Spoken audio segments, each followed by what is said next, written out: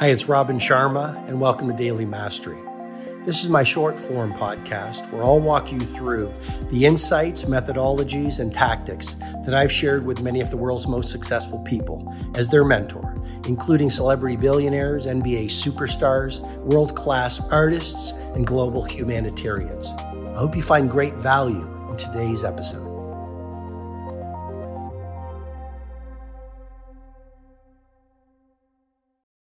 I understand a lot of us have a herd mentality.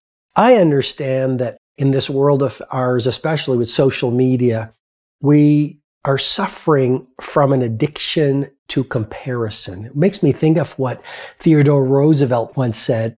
He said, "Comparison is the thief of joy." I'll repeat that again because it's such a valuable idea, to me at least. Teddy Roosevelt said, "Comparison is the thief of joy." And real leadership is not about followership, it's about leadership. In other words, you can follow the crowd, do what everyone's doing, think the majority thinking, operate the way everyone is operating, or you can run your own race, trust your instinct, be authentic, speak with your own voice, pursue your own ambitions, and be your own woman or man. But you can't do both. And it doesn't matter what other people are doing. All that matters is who you're becoming and how far you've traveled.